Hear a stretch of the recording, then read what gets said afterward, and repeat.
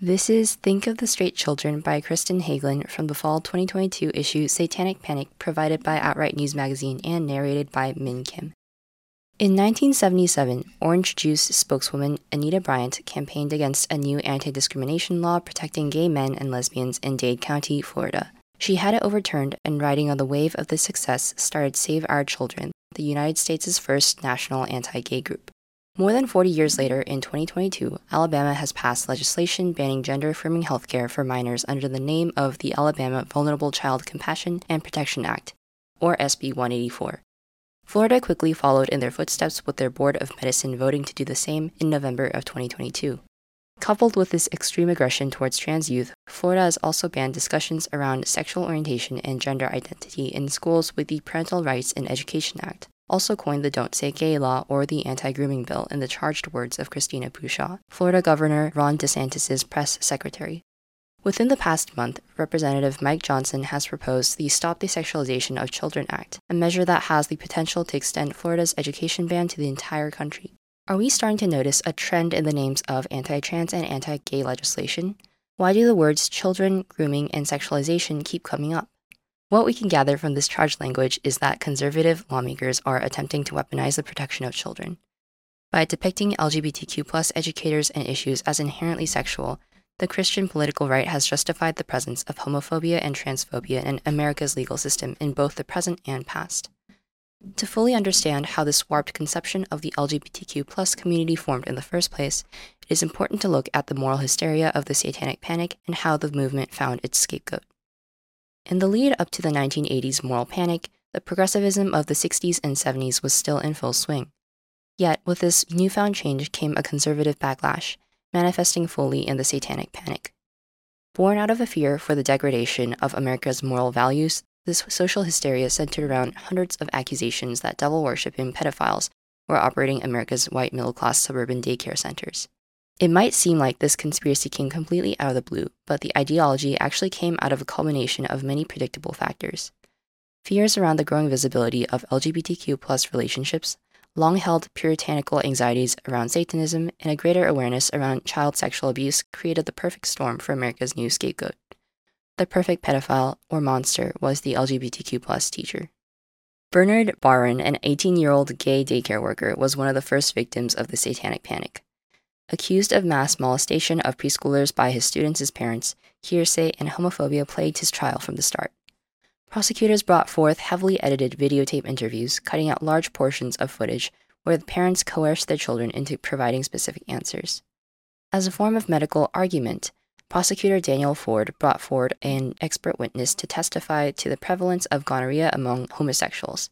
Despite the fact that Barron tested negative for gonorrhea and the aforementioned faulty evidence, he spent 21 years in prison before his convictions were overturned. Then there was the case of Margaret Kelly Michaels. In the article How the Gay Establishment Ignored a Sex Panic Fueled by Homophobia, Jim d'Entremont writes about how outside prejudices impacted her trial, stating prosecutors devoted 2 days to exploiting a same-sex relationship in her personal history, implying that lesbianism had impelled her to force toddlers of both sexes to lick peanut butter off her cervix at the We Care nursery school in Maplewood, New Jersey. Among countless other allegations and trials throughout the next decade, the case of the San Antonio Four served as a momentary bookend to the Satanic Panic's reign of terror. Occurring in 1994, with its trials running from 1997 to 1998, the case involved 4 openly gay women: Elizabeth Ramirez, Cassandra Rivera, Christy Mayhew, and Anna Vasquez, who were accused of sexually assaulting Ramirez's 2 nieces while the pair were under their care for a week in San Antonio, Texas. As with the previous cases, there was little solid evidence to support this accusation.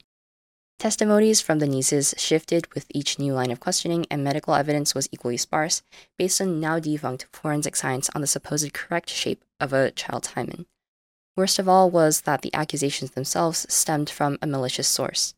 The mastermind behind these confessions was Javier Limon, Ramirez's former brother-in-law. During her trial, Ramirez displayed love letters that Limon had written to her and explained that she had rejected his advances on multiple occasions. Despite Limon's clear motive for coercing confessions from his children, the court did not press him on the matter. These many injustices against LGBTQ+ educators and child care providers illustrate that historically, the American public has often equated queerness with pedophilia, allowing homophobia to thrive throughout carceral justice. When societal norms view queerness as more deviant and offensive than heterosexuality, queerness takes on a dangerous proximity to pedophilia. Both are taboo while they have absolutely nothing in common. Under these harmful prescriptions about sexual orientation and gender identity, it's no wonder that these Save the Children adjacent laws continue to proliferate. In Johnson's Stop the Sexualization of Children Act, the very title implies that an understanding of LGBTQ+ relationships and gender is something that sexualizes children or corrupts. This message is only echoed by the actual body of the act, which lumps together sexuality, sexual orientation, transgenderism, and gender ideology alongside pornography and sexual acts in its list of off-limits material.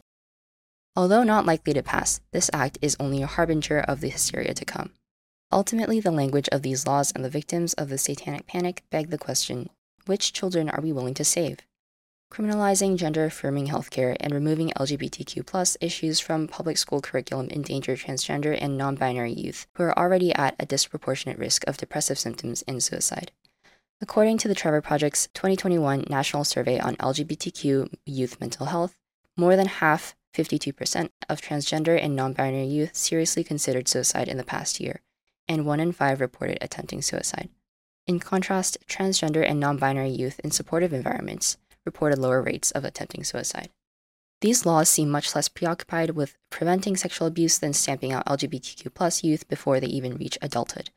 By removing protections for trans kids while proclaiming their goal of saving vulnerable children, conservative lawmakers show that they fundamentally do not recognize trans children as children, either assuming that they are confused cis children or already sexualized by their queerness and therefore beyond saving. Overall, America's anti-gay legislation from the past and present aims to protect hypothetical children from mythical monsters. It reminds the LGBTQ+ community that, regardless of our age or innocence, we are not worthy of our government's protection.